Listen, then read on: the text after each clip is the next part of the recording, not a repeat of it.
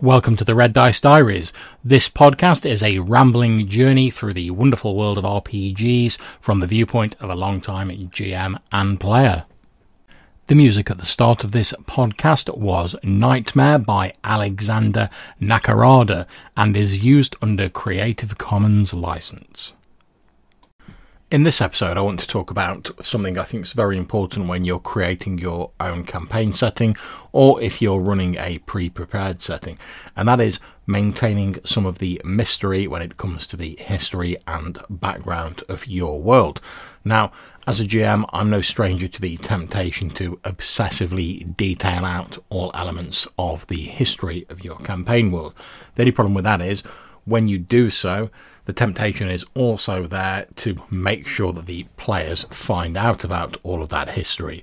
Otherwise, you pretty much put all that effort in for no great appreciation, really.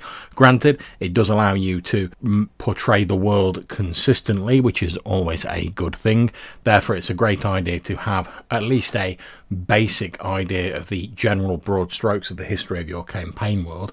However, it's also important to maintain a sense of mystery about it. I mean, think about real world history. Okay, we've got books, we've got various often secondary sources, the occasional primary source here, but as I've said previously, they all have their own biases and complications incorporated into them. You only need to look at art, for instance. How many portraits and paintings were tweaked or made a little or polished up a little bit in order to appeal to noble patrons, to see that the picture we look at now of the past, looking back from the present, isn't always 100% accurate. And if that's the case with modern history, with all our resources, the internet, archaeology, etc., how much more so would the case be if we're talking about a D&D world where various fantastic events have occurred, empires have risen and fallen, much as they have in the real world, and they don't have the same ability to look back into the past and to analyse it scientifically that we do. Granted, there is magic available in those settings that obviously we don't have in the real world, but even these don't really tend to allow a perfect picture of what has actually happened. Now,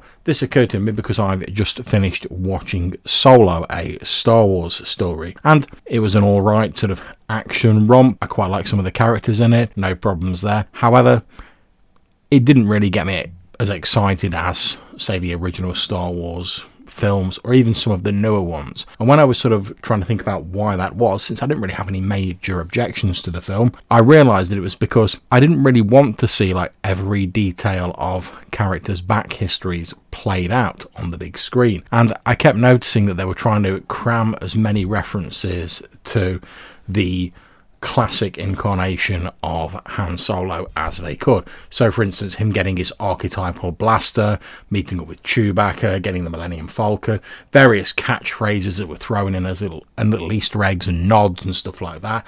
And I could see why they're trying to do it. It's effectively fan service. Just saying to the fans, look, here's how it all got started. Look, we're linked to the original film. Look, isn't this cool? It's something you liked in the original Star Wars, and here it is again, before you originally knew it. And yeah, it is cool to a certain extent, but it removes a lot of the mystery of the characters.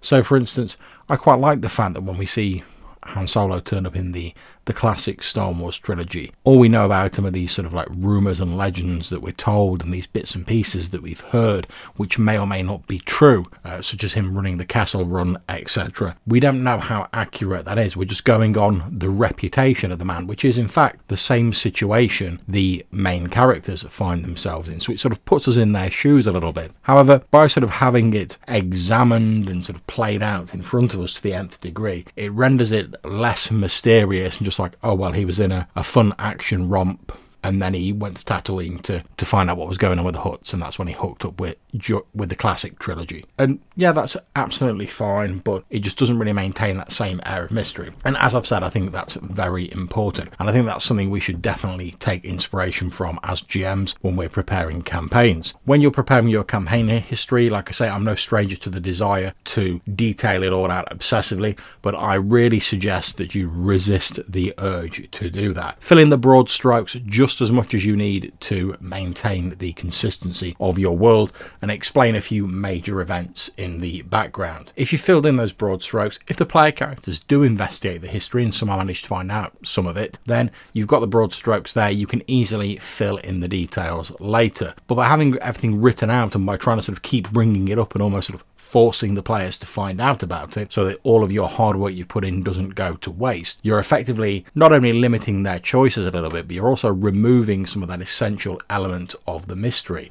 And that goes hand in hand with the fantastical elements that take place in the campaign. If something's mysterious, it's otherworldly, it's surprising, it's something we don't know about, it's something tantalizing and just out of reach. If it's something that we know 100% has happened and we know everything about it, then it's somehow rendered mundane and less fantastic. And let's face it, we're playing in a fantasy game, so presumably we want things to be at least a little bit fantastical and a little bit magical. I mean, think how commonplace something like spells seems in a D&D game. And that's something where if in real life you saw someone literally incant magic and throw a fireball, you would lose your minds. However, because we've all played these games, it's something we know how it works mechanically, player characters can do it, it becomes almost mundane in a lot of settings, and it can be quite difficult to get back that sort of air of the fantastical when it comes to magic. So with your history and your background, keep it vague, keep it so we're actually peering through the dusty lens of history, seeing vague shapes and movements swirling within a clouded darkness of the past. Don't shine a spotlight on it, illuminating it in all its flaws and glory. Let it remain mysterious. Let your players hear rumours, hear legends. That way they never know 100% what is true, which gives you as the GM a lot of room to maneuver when it comes to the history if they do look into it. It also allows you to reconcile any contradictions that you may come up with, since different sources may disagree with you. And more importantly, it helps make your game seem more three-dimensional and more intriguing and more interesting. And I think at the end of the day, we all want a more interesting campaign setting. So that's it for this episode. If you have any questions or suggestions for things you'd like to see in the podcast in future, please either email them to reddicediaries@gmail.com or drop me a voicemail at Anchor. Until I see you next time, wherever you're playing, take care and enjoy yourselves.